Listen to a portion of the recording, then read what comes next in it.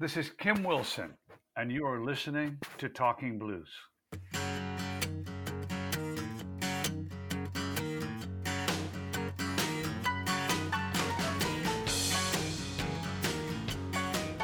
know you're on the West Coast. Are you affected by all the fire and all that? Not at this point, no. But they say we're only in the middle of the fire season, and, fire can happen at any given moment. It's a pretty scary thing. I'm not really close to things that I'm close to things that could burn, but I'm not close to something that could be possibly catastrophic. So I'm very close to the highway. I'm very close to fire department access, and I feel semi-secure. This house was built in 1976, and it hasn't burned yet. So, Have you come close to this? Like, I know that it seems like it's a regular thing in California. Like, has fire been an issue ever? Of course, fire's been an issue for the whole time. When I was a kid, my dad moved us out here in 1960 from Detroit. He was a draftsman at General Motors, and they moved him out to Santa Barbara, and we had a couple real big fires. But the thing is, now they become so much more frequent, so much more intense, and the season is a lot longer, and that makes it very scary for a lot of people. I mean, the people in Oregon also, they got devastated by it's climate change, of course, and Yeah. I have no idea why the world is doing so little about that. But, that's just the way it is right now. I know, it's crazy times. Very crazy. So you talked about your dad. Your dad and your parents were singers, is that correct? My dad was a singer. My dad was a singer on actually on the radio, sang with Danny Thomas. Wow. That's his claim to fame.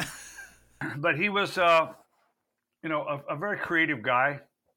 I mean, my mother was a very tolerant and supportive of my creativity. But my dad was really the creative force in my family.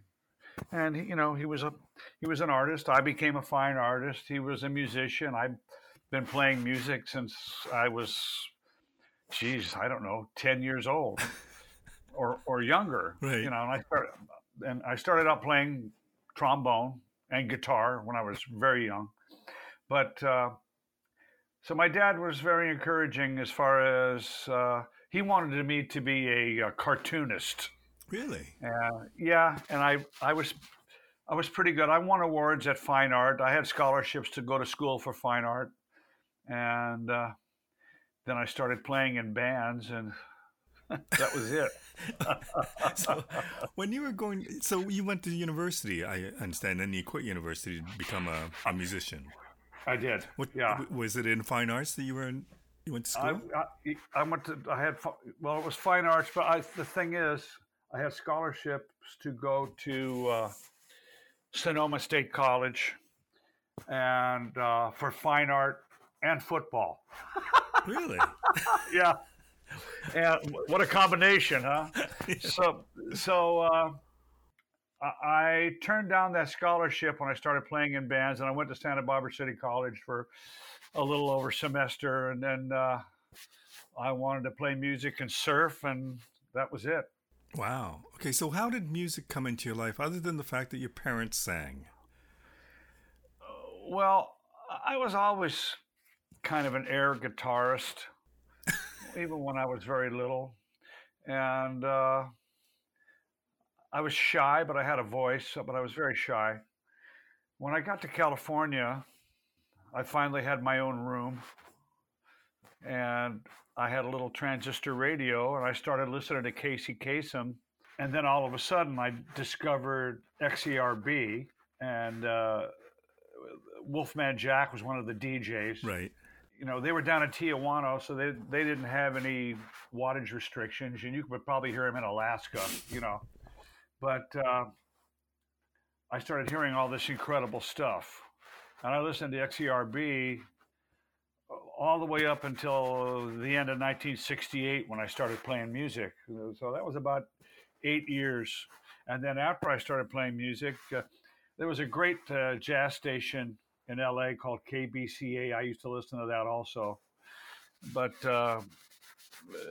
it was amazing listening to the stuff they played on XCRB. It was nothing. It was not like pop radio, Right. And then of course at the same time FM radio was just starting to happen, and you were able to hear a lot of great music, very diverse.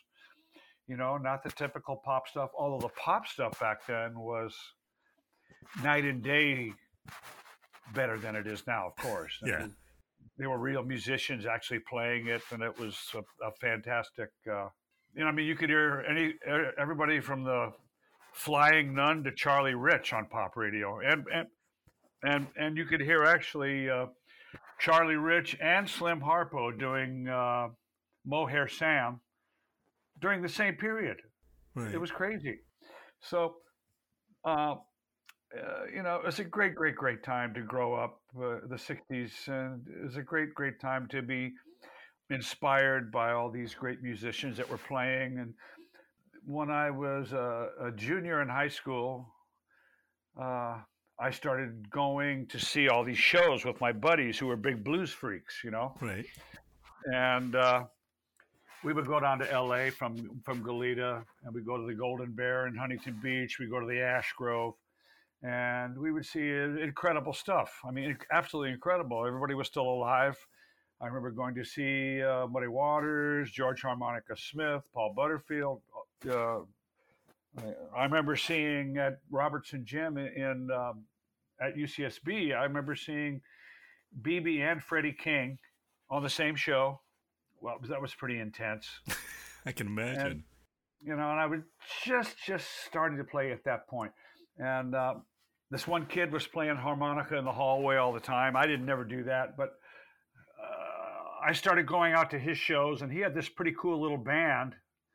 There's a place called Isla Vista up there by UCSB. It's a little college town, and we used to surf over there. But it was kind of a free for all. There was a lot of drugs, and I mean, drugs back then weren't like they are now either. Right. But you could go all over the place and see people playing in people's houses, see people playing in these little clubs out there. In the meantime, I'm going to these places and watching Albert Collins and people like Big Joe Turner. So many. I remember Big Joe Turner was on a show with Watts 103rd Street Rhythm Band. That was an incredible thing. But and I gradually, I looked at this guy, and I said, the guy that was playing in the hallways, I said, I could do that. So I started playing, and so what made you think you could do that? I don't know. I just had some kind of confidence that deep inside me that I said I can do that. So I did it, and in a month I was in a band, and in a year I was playing with people like Eddie Taylor and Furry Lewis and Johnny Shines and all these unbelievable people in 1 year. So, like, I would presume that you learned listening to records. I did. Like, were you totally obsessed about learning the harmonica? Well, I guess you could say that. I mean, I was, yeah, I was obsessed. I mean, I was trying to learn solos off of records. Plus, I was hearing all these great guys. And then, as I was learning, I was on stage with these unbelievable masters, Right. I mean, I'd been playing for 3 months, and people thought I'd been playing for a lot longer. And then, I remember this guy. I'm not going to mention his name. He just passed away actually, but he was he had a radio show at UCSB, and he had a great radio show, and he was an incredible musicologist, you could say. Mm-hmm. And so he had heard me play. He'd made tapes for me to listen to, reel-to-reel tapes. And he gave me some really cool stuff. And he said, well, Eddie Taylor is playing at this place called the Bluebird Cafe. And you want to play harmonica behind him? I went, of course. I was scared shitless, but yeah. So I got there, and Eddie was very, very soft-spoken guy. This was the first time I met Eddie. I'm not sure if I played with anybody, of that kind of stature before that. But so I get up there with Eddie, and he starts calling off songs, thinking I probably don't know them, but I knew every single one of them. And we became fast friends, and I knew Eddie for the rest of his life. Crazy things like that happened to me. I mean, there was a guy named John Phillips, not the mamas and papas John Phillips, but Right. this guy was a harmonica player and an abalone diver. And he was a little older than me, quite a bit older. And he had been to many, many, many blues shows. He was a blues freak. He's the guy that turned me on to so many records, and he got me on so many stages. I really owe a lot to him. So George Smith was a guy that I had, my two harmonica players when I was a kid. My first one was James Cotton. Right. The second one was George Smith. And I had that James Cotton record on Verve. Mm-hmm. That first record on Verve was like the Bible for me, and the Thunderbirds and my whole musical kind of Bible, Right. And then there was this thing called A Tribute to Little Walter on World Pacific by George Harmonica Smith, and that blew my mind. Plus, George Harmonica Smith, I'd seen him play a couple times. Well, he was my hero. So I got into this club. I was underage, but I had a fake ID. And I got into this club, and my buddy was playing, backing up George. John Phillips was backing up George Harmonica Smith and his band. So when John would play 3 songs, he would get down and George would get up and finish out the set. And there were like 2 sets. Mm-hmm. So he does the first set, and I'm just like in awe, of course. And John sees me out in the audience. Now, it's very rarely I did not have a band already at that time. But I was missing a guy or something, and I said, I can't play this weekend. So I went to see George. And John Phillips sees me in the audience. He comes up to me and he says, hey, man, I want you to get up there instead of me on this next set. And I went, oh, man, I don't know. I was chickening out. And he looks at me, he says, no, you're doing it. So I got up there, and I'm playing his 3 songs. I get about 2.5 songs into it, and George jumps on the stage with me, and I'm freaking out, Right. And he was kind of a vaudevillian kind of performer, He would lay on his back and kick his legs in the air and all that stuff. And I would have to do everything he was doing. And at the end of the set, we did "You Don't Love Me." It's a song that the first version I heard was by Junior Wells, but it's a Willie Cobb song. So we would do that, and the band would get down one at a time until it was just me and George, or George and me. Right. And so we get done with that. Crowd's going crazy. Just packed house. Club owner comes up and says, how about it for George Smith? And everybody goes nuts. And he goes, and I don't know who the hell this guy is, but and he handed me a C note. Wow. And that was a big deal. That was like 2 or 3 weeks worth of work at that time. Right. So and then George came up to me and said, listen, man, I want you to finish out the week with me. And I went, wow, really? And he said, I'll never forget it. He goes, yeah, I'm for real.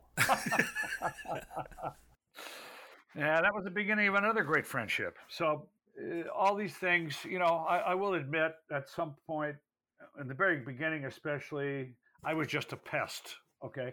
I would put myself in the right situations. Right. And I would either ask if I could play or if someone could hear me play, or I was probably a little obnoxious.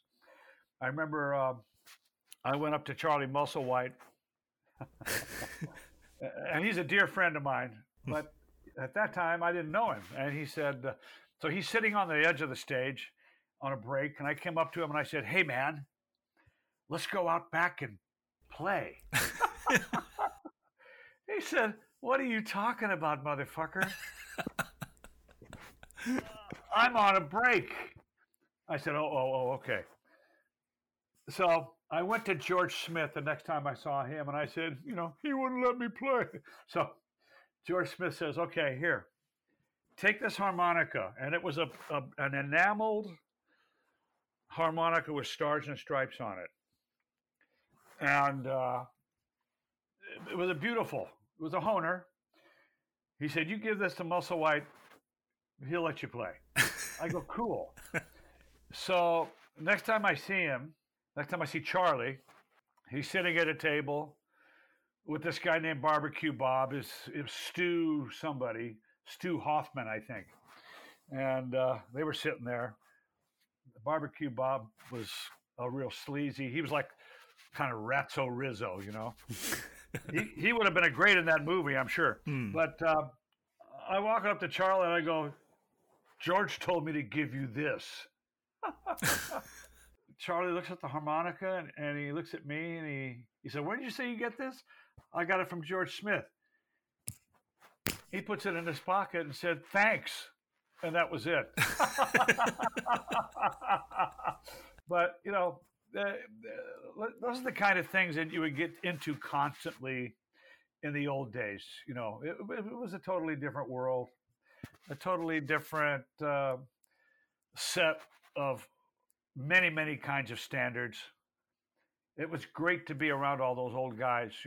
Was it difficult when you said you described yourself as a shy kid? Like, how difficult is it for a shy kid to force yourself upon them or to kind of get noticed? All the shyness, I could overlook the shyness in certain situations. And I wanted to play so badly that it didn't matter how painful it was. I would walk up to anybody. Lots of times somebody would say, "Hey, this kid can play. You should get him up," Right. And, John Phillips got me on, like I said, he got me on many stages. But, the shyness actually hit me later when I was, had more kind of contemporary career going on. And I couldn't deal with hostile audiences. I didn't like it. And with the blues stuff, I never saw one. But with the contemporary stuff, I saw many, and I opened up for a lot of people, and their crowds were not nice a lot of the time. So it really kind of put me off of pop music in general. The people were always nice. The people we were opening for, they were great, but Right. The audiences were scum, and I had things thrown at me. I got booed. I got a few times. Those are the times I can remember, of course. You always remember the bad stuff. Yeah. But what are you going to do? You get up there and play. They're not going to drive you off the stage. There was no way they were going to do that. So when you're talking about your harmonica a lot, but I know that you're also a great singer. Where does the singing come from? Probably my dad. And dad was a good singer. And did you have this? I mean, how did you feel about your singing? And when you're going up on and asking to play with people, how much of that was you also singing? Not that much when it came to the old guys, but singing is how I make my living, not playing harmonica. And was it the way that back then? I was a pretty good singer right off the bat. I was a pretty good singer. I was fronting my own band. I had, it was, I could sing. Right. I mean, I couldn't sing like I sing now, of course, but, it's a work in progress. Everybody develops. You're not supposed to get worse as you get older. You're supposed to get better. Okay, can you do everything you used to do and better now? Of course. Yeah. Oh, yeah, of course. I believe I made huge progress just in the last few years, really, you know, Because? just because, you know. I mean, there was a point in 1988 where I stopped drinking. Everything changed for me then. And I was all of a sudden able to do things that I was never able to do before. It So really we're was talking vocally or harmonica? Okay. both, and song, everything. And it was one of those things where that was kind of the beginning of my life, really. And luckily, a lot of the old guys were still around at that time too, and I was able to. Now, I'm not saying I didn't have fun when I was drinking, No. and I'm not saying that I didn't have fun with those old guys when I was drinking. Let me Right. tell you, I had a ball with those guys. But my game, it went up 1,000%, and Had you moved to Austin by this time? yes, What made you go to Austin? that's a long story. I was out here in California playing. I was playing with Lowell Fulson. Lowell Fulson had this kid from Texas playing with him named Mark Pollock. I don't know if you know who Mark Pollock is. No, I don't. Well, Mark Pollock was a guitarist. He played with James Cotton. He was from Dallas. He played with a lot of different people. He's passed away too, unfortunately. And so here's Lowell and Mark, and we were partying and having a great time. And Mark was a great guy. And he started telling me about Austin. And I went, okay, that's fine. Great. I live in California. So, but as we kept in touch, and he kept telling me, oh, you got to come to Austin, man. It's incredible down here, blah, blah, blah. Okay. And then I moved to Minnesota for about a year and a half. And I met a lot of people there, and I rekindled friendships with a lot of other people like Albert Collins, like Eddie Taylor, like a lot of people. And we went up and did I had a band up there. We went up and did this kind of a demo tape with a guy named Dave Ray, who was one of the local heroes around there. You know, Glover, Ray, and Kerner. You ever heard of that team? No. Yeah, they were kind of popular. And so we did that. Willie Dixon comes to town with his all-stars, Carrie Bell, Lafayette Leak on piano, Buster Benton on guitar, and the guy who played with Bo Diddley on drums. Can't remember his name now. And Dixon on bass. So they've got this tape. And they bring Dixon into the club in the afternoon, and they want to play the tape for him. So he's listening to the tape, and it's like blowing his mind. Now, I'm not saying it was that good, really, but it was blowing his mind. And Dixon offered to be my manager. And so he became my manager for a few seconds. He didn't really have time. But that's my claim to fame. Dixon was my first manager. Well, that's a big deal, though. It is a big deal. And then then he put me off to Jimmy Reed's manager, a guy named Bill Dyson, who allegedly was a crook. I never met him, but he was my manager. Now, but he did get me a record deal with these guys. So you never met him? No, I never met Bill Dyson. I talked to him on the phone a couple times, never met him. He died. Oh. But he died after he got me a record deal. And he said, so he got me a record deal with these guys, these African-American brothers up in Seattle. And so these guys come down to Minnesota, and they recorded a single on me. First of all, they stayed at the Penthouse. They were had the third largest African American owned business in the country at that time. Wow. And their names were Phil and Leonard. Can you believe that? Like the Chess Brothers. Yeah, yeah. So that's crazy, huh? They take me in. We recorded a single. We did this big show in Seattle. And in the meantime, after that show, big show with Howlin' Wolf, Albert Collins, Margie Evans, John Lee Hooker, all these great people. I told the band, because I had been talking to Jimmy Vaughn on the phone, right? Now, Vaughn had already come up to Minneapolis and sat in with the band for 3 nights. I might be getting my timeline screwed up here, but this was before I met Vaughn. Okay. I went down.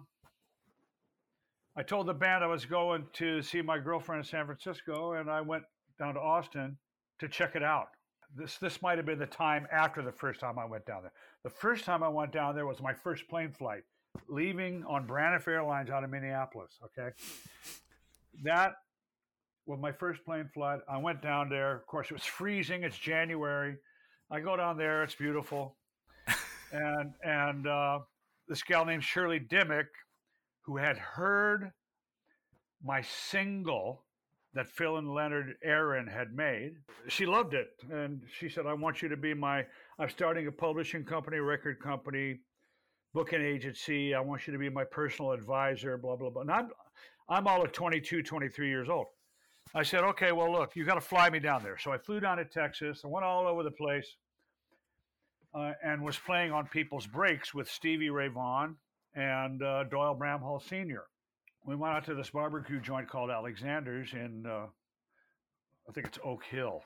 And Jimmy was playing out there with a band called Storm. So I don't remember thinking too much about it. You know, there were a couple things that caught my ear, but not that much. So I knew things weren't going to work out for me with Shirley. So I went back to Minnesota. Well, then I get a call from Vaughn. Hey, man, I want to come up there. I go, okay, well, come on. I got 3 gigs. That's one night at 3 gigs at this one club, 3 nights in a row. And so he came up, he played, and we got drunk. And he was talking about how great Austin was too. Anyway, he left. I'm still up there, kind of running out of people to play with, not liking the weather. And I go out to do this show with the Wolf in Seattle. That's when I told the band, I'm going to San Francisco. And I went down to Austin to check it for one last time. I decided I wanted to move down there right then. Wow. So I went back up, gave the band a couple months' notice. See you later. Drove down with 4 other guys with my measly-ass little record collection and the few clothes that I had on my red 59 Bassman that I still have. And that was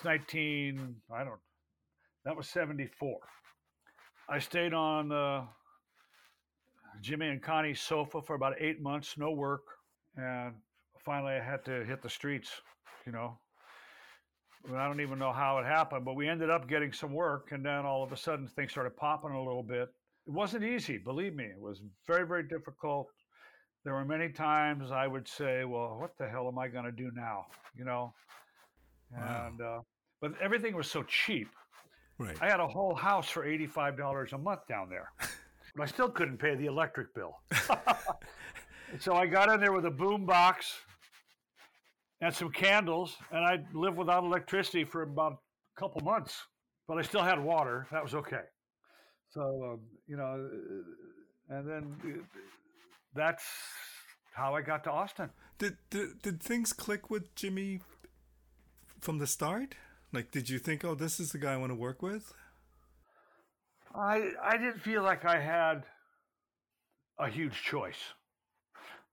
Right. I mean, I felt like I wanted to get out of Minnesota. I felt like I had a pretty good band down there, although things changed all the time, And so I was there. That was it. So, and back then Jimmy was a pretty good guitarist.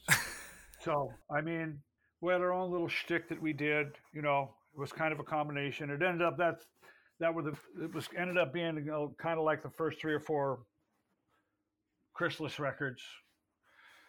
Kind of a combination of Chicago, Louisiana. Everybody had a different influence. Keith Ferguson had different influences than Jimmy did, and Jimmy had different influences than I did. And the drummer was Mike Buck, and he was kind of a musicologist himself. Mm-hmm. So it ended up being a kind of a mixed bag that gelled into one semi-cohesive thing. So why was it that you weren't working for 8 months? I weren't there a lot of gigs available in Austin? None. Wow. But we would, and then we got a gig at Antone's, Yeah. and then we got to be the house band at Antone's, which it was a lot of fun, but there was no money, zero. I mean, actually, Antone was very, very nice to me from the very beginning. He became like my family, of course. But I'd say, hey man, we'd be playing with Eddie Taylor at the club on 6th Street. And there'd be nobody in there. You'd make like $20, get out of here. But I'd walk up to him and I'd go, hey man, look, I can't pay my rent. He goes, how much is it? So he'd hand me my rent money, and I'd be good for another month. And that happened a lot. So he was Clifford Antone was a true patron of the arts, and he loved the music, and he loved it for the right reasons.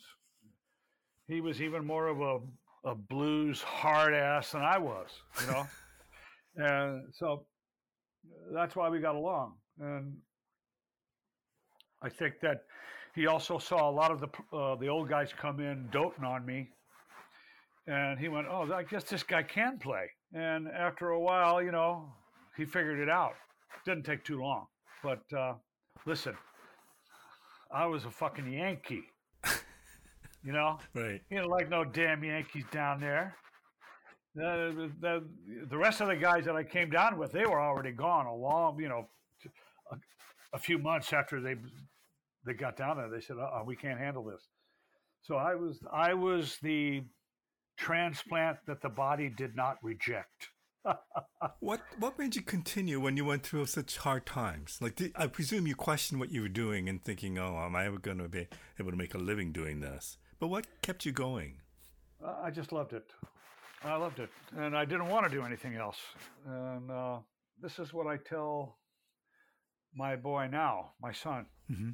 I tell him, look, and I tell everybody, I tell you all young kids, do what you love. Do what you love to make a living. And if it's something that you don't love, learn to love it. Put yourself at the very top of the food chain, and you'll get along in this world. Right. But, you have to do what you love. You have to.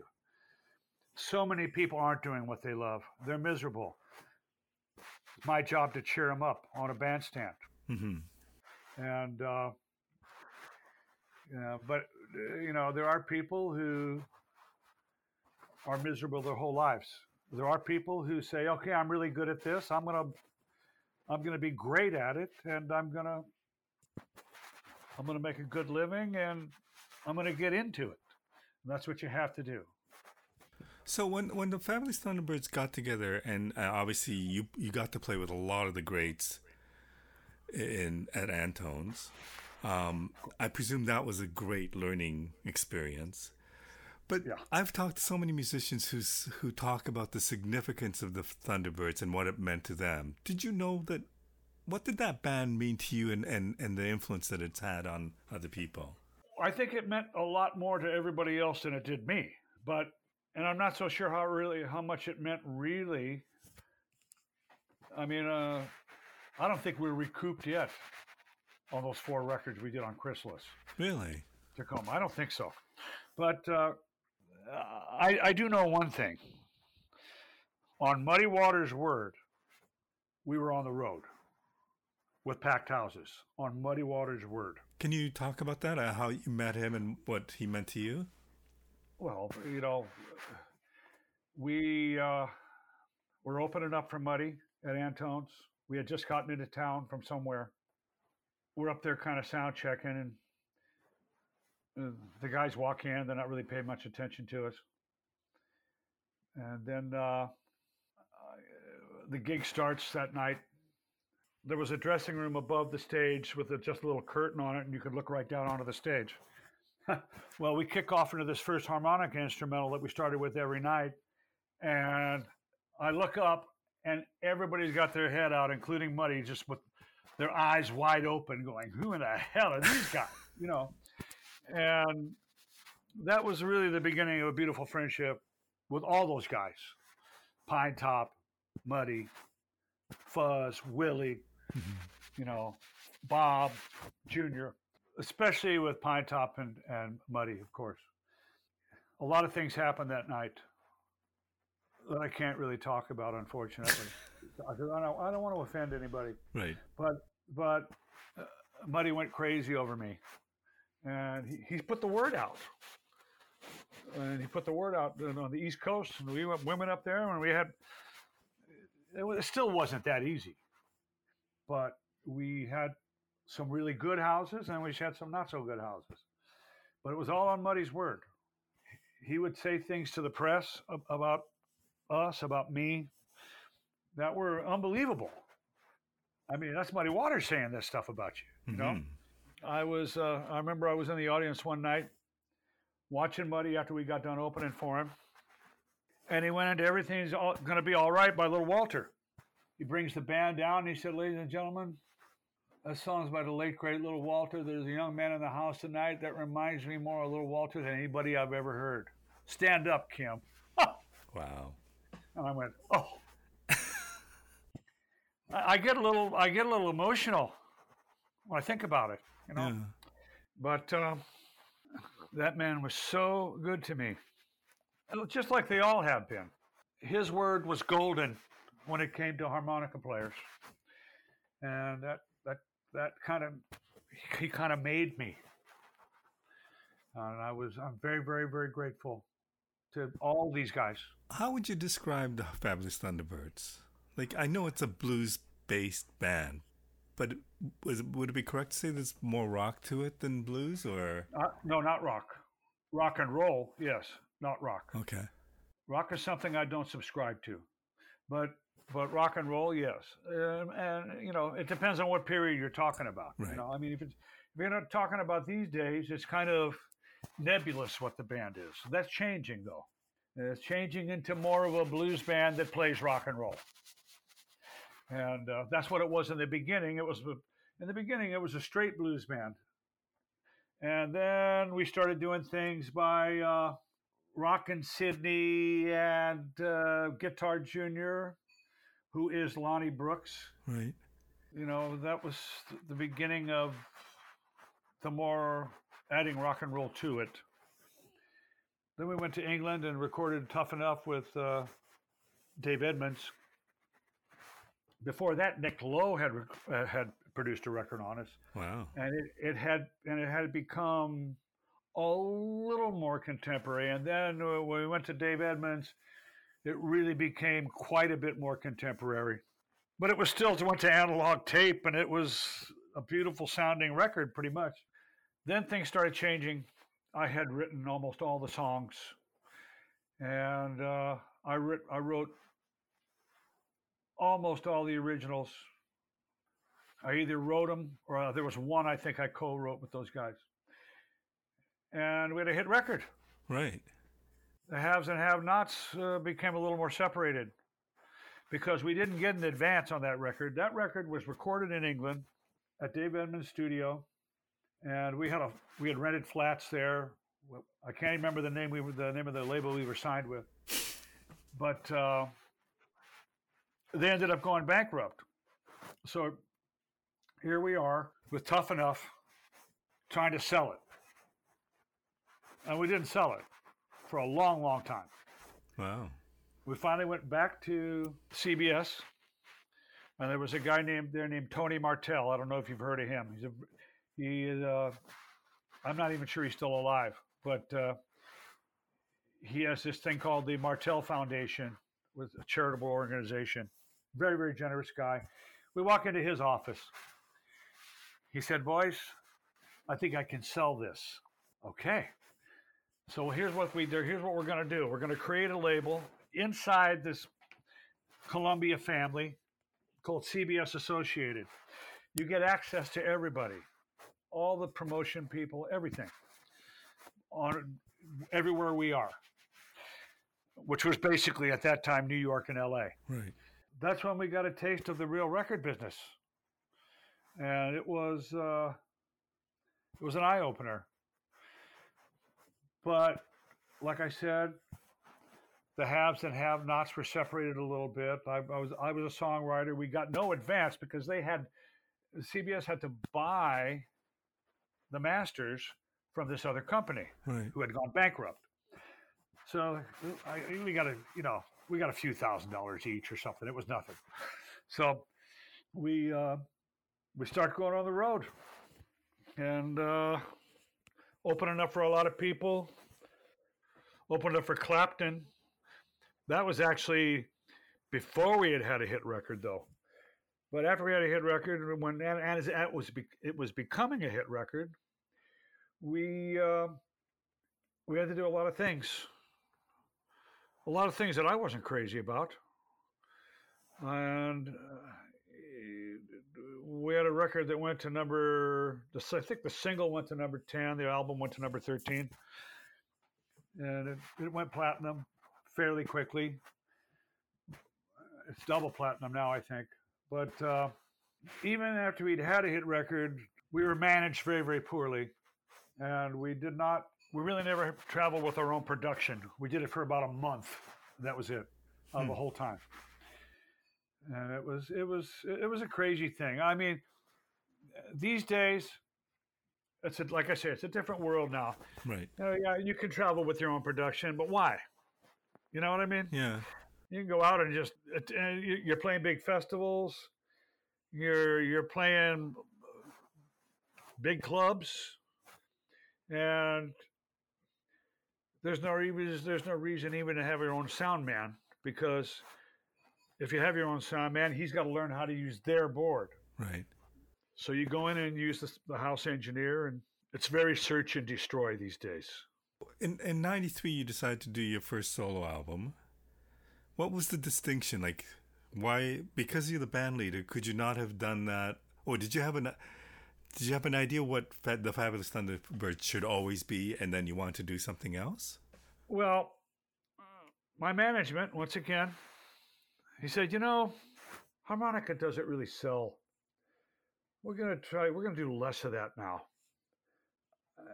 And I started to get in an argument with him, and I said, you know what? Okay, I'll do this, but I'm going somewhere else also, because I have to be satisfied. And that's when I went with Antone's Records. Right. And, that was really kind of, actually,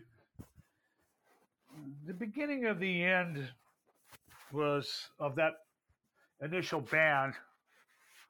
For one thing,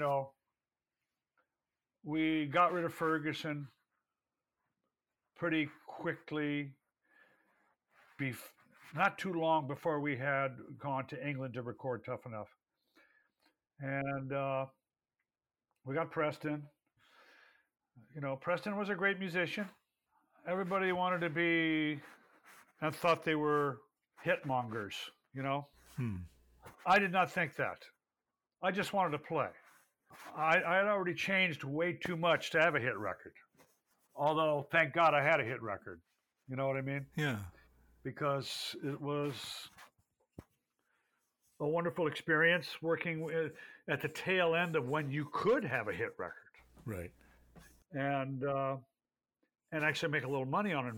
Record sales and BMI and mechanicals, stuff like that. I got to say, I was pretty miserable. I shouldn't have been. we're having all this success, and we really were the creators of our own destiny. And when you're a band of equals, uh, it's easy to squander those opportunities because everybody has their, you know what they say about opinions. But I think I did my first record before '93, actually. Oh, okay. My first solo record. I think it was more like '91. But it was great to get in the studio and do some real blues again. I'll tell you that right now. And that Tiger Man record is a great record. And that was kind of the beginning of me really becoming me. And I was so happy to be in the studio with those guys, and great players in there, great players, and I was thinking to myself, boy, I guess I really am gonna get to do everything I want to do. This is unbelievable. And I was like, there was a guy named, I don't even want to mention his name either. He was an A&R guy over at Antone's. He was a total idiot too. But I got 2 good records out of them. And then I can't remember what happened, why I left. Probably because of that A&R guy. Or they were about ready to go out of business or something. I can't remember. But then I started, thinking about having my own label. And I did have it for a little while. And I made some great, great, great recordings directly to mono, analog. Right. That's how I'm doing my recordings these days. The new album that's coming out in October. Yeah. And that's a beautiful record. I got to tell you, it's just a great, great, great thing. That's another story. So I'm out there recording with these guys like Junior Watson, like Larry Taylor, Richard Ennis, Fred Kaplan. We just spit it out. Rusty Zinn was on those sessions. I've got hundreds of tracks. I put out a box set, actually. I think there's 70 tracks on that. Wow. But beautiful sounding. We went to 2 or 3 different studios. We would actually, the last session we did had no amplified instruments on it, which was very cool. That ended up falling through. I had a partner that was not legit, and I'm not even going to mention his name either. But he was a musician, total fool. But anyway, it was kind of a lost cause anyway. You know what I mean? Yeah. But it was a labor of love, and it gave me a whole new respect for people who have labels. Then I get a call from Mark Carpentieri. This is quite a few years later. And he wants me to get in the studio with Big Jack Johnson. So I go to Memphis, and we're eating barbecue. We're having a ball in there. I mean, that's a great record. Mm-hmm. Carpentieri's talking to me about, I think he was hitting me up to be on his label, if I'm not mistaken. We were eating barbecue. I'll never forget it. We're eating barbecue. And I said, I had not been even nominated for a WC Handy Award, which is what they were called at that time. Right. For 13 years. But anyway, that record did win a Handy.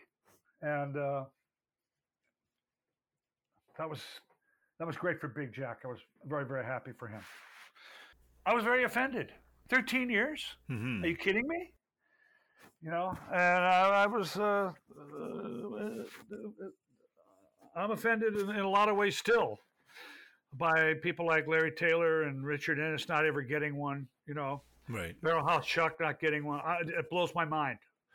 It blows my fucking mind that these guys did not win awards while they were alive, let alone after they died. Right. And so that offends me extremely. They got a new person over there at the Blues Society now, the Blues Foundation. Yep. I think she's African American, isn't she? Yes, she is. That's a step in the right direction. Can I ask you? So you're back with Mark on IMC Records, and the album's coming out in the beginning of October. What do you hope to achieve at this point? Because you've done tons of recordings. You've done a lot of different things. What would be a goal for this new album? To win a Grammy. Oh, okay. To win a Grammy. I've been nominated 6 times. I've never won. So, and 2 of Mark's prior releases when I was on his label were nominated. Right. So they say a nomination is as good as a win. I disagree. I think a win would be incredible. And I guarantee you there will not be a record that can touch it. Of course, the other records couldn't touch my records last time either, so I don't know. But as far as traditional blues, this record can't be touched. And I will say this: I never mentioned Big John Atkinson, but I went with Severin Records, right? Right. And I love David, but he tried to make a soul singer out of me. That was a mistake. And I think now it's time to get back to what I'm really good at with the Thunderbirds and with the solo. Solo thing was always that way. Right. So how the Blues and Boogie record happened was Nathan James. You know who that is? Yes. Nathan James has a home studio. It's a little more than a home studio, actually. It's kind of, he's got a control room. He's got some things going on over there. He said, you should come down and record at my place, man. I won't charge you much money. I go, okay. Okay, let's do it. So I went down there. I had Marty Dodson. I had Big John Atkinson. I had Nathan, and that was it. And I said, well, if I don't like this, I won't come back. Well, I ended up cutting 25 tracks that day. Wow.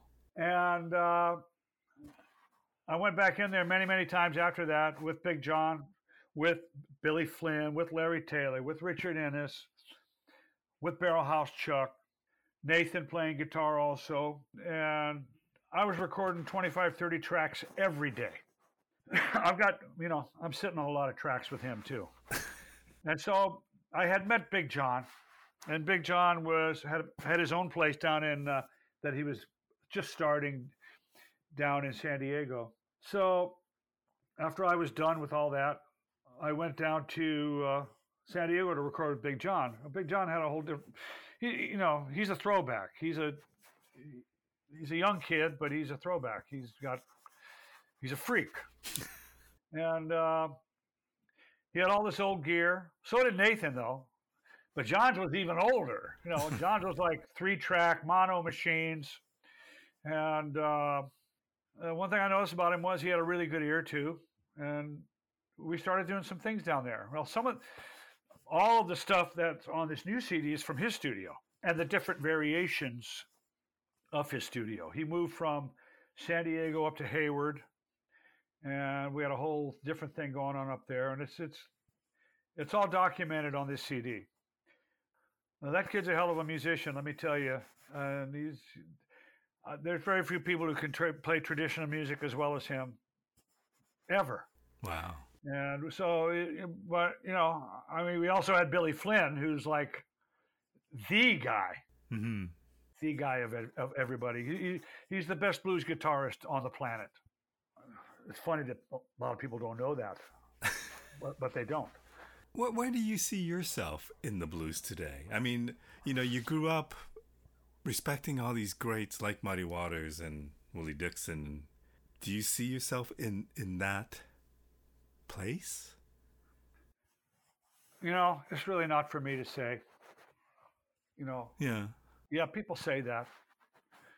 And the old guys were saying it back then. Right. But,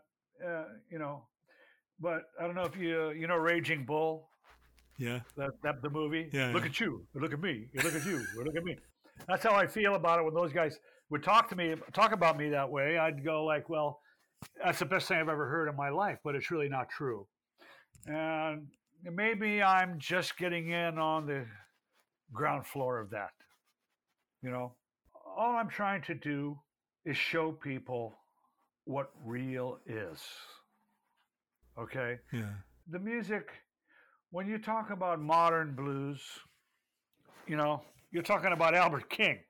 You're talking about Albert Collins. You're talking about Little Milton. You're talking about James Cotton, even. You're talking about a few others. And that's as new as it should have gotten until they can figure something else out. But when Albert King went to Stax, and when Albert Collins was doing those funky beats, and also Little Milton was doing the stuff on chess like that, that was a big deal. Mm-hmm.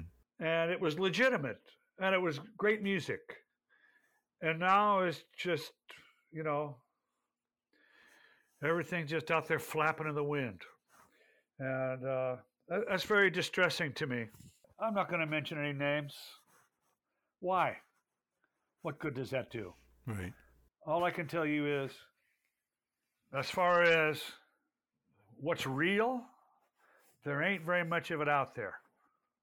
And this new CD is one of them.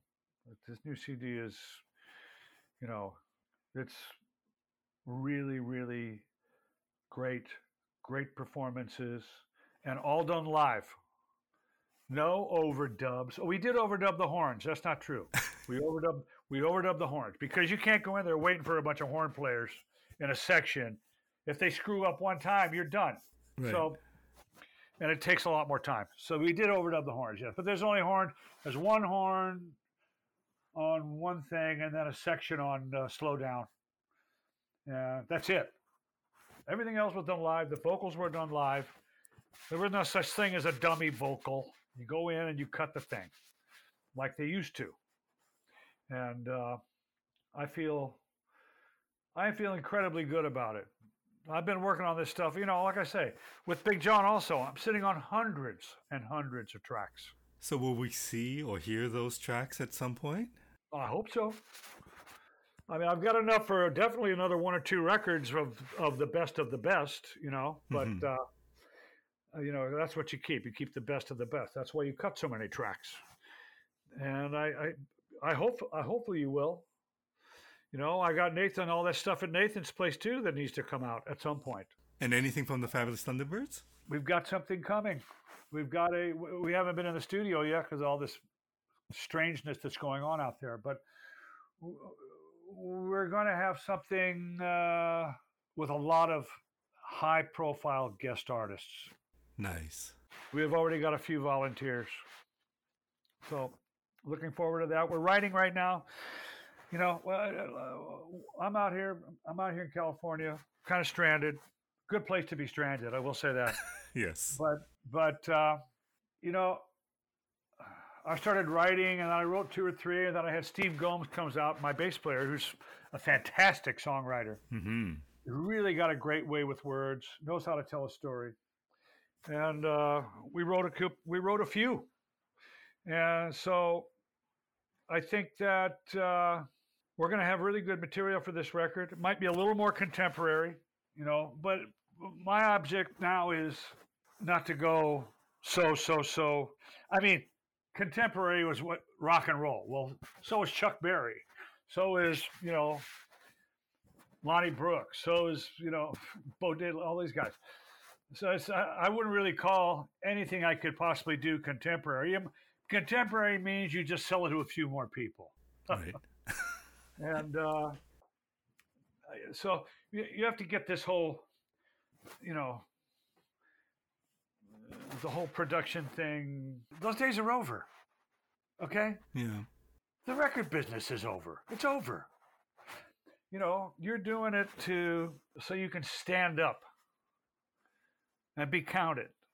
That's why you do it. That's why we always did it. It got a little hazy there for a little while. Now that's the way it is. And I think that we've got a good start on this T-Bird thing. I don't even know when we're going to be able to record it. I don't even know when we're going to be able to rehearse it. You know, everything is just so screwed up out there right now that may not even be till summertime to where we can even record something or even get a gig. Mm-hmm. You know, so that's very disturbing. But I'm optimistic that things will pop before then. They're going to come up with a vaccine, and you're in a pretty good place. You're in Canada, and you've done a much better job with this stuff than we have. I'm Yeah. not going to get political because I just don't want to do that. Right. I'm not going to get political. You can probably hear by the tone of my voice where I lean.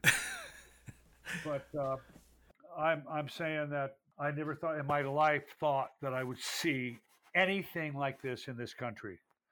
And it's really basically the American people, Mm-hmm. the selfishness. They've already said if everybody wore a mask, this would have been over a long time ago. Mm-hmm. And or at least it would be close, and we would have lost 100,000 people fewer than what we lost, at least. So, yeah, it's very, very, very disturbing. But all you can do is just, you know, maybe I'll move to Canada. Well, you're always welcome. Well, you weren't too far away at one point, right? You lived in Detroit. I lived in Detroit and I lived in Minnesota. So. Yeah. Well, Kim, thank you so much for doing this. Every time, you know, I think I've known you since like the early 2000s, and every time I've asked you, you've been very gracious and accommodating to me, and which I really appreciate, and especially when you did a little piece for my Mel Brown DVD, and you said some kind words about Mel Brown. So, oh, I love Mel Brown.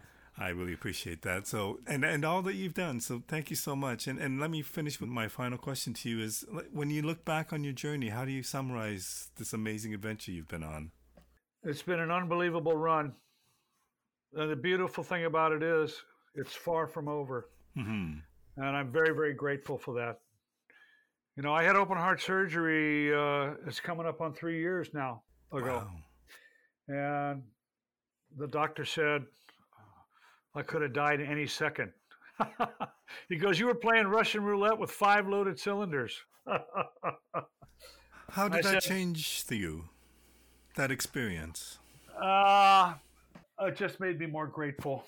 You know, it made me more grateful for my wife, for my kids, you know, just more for that than the music.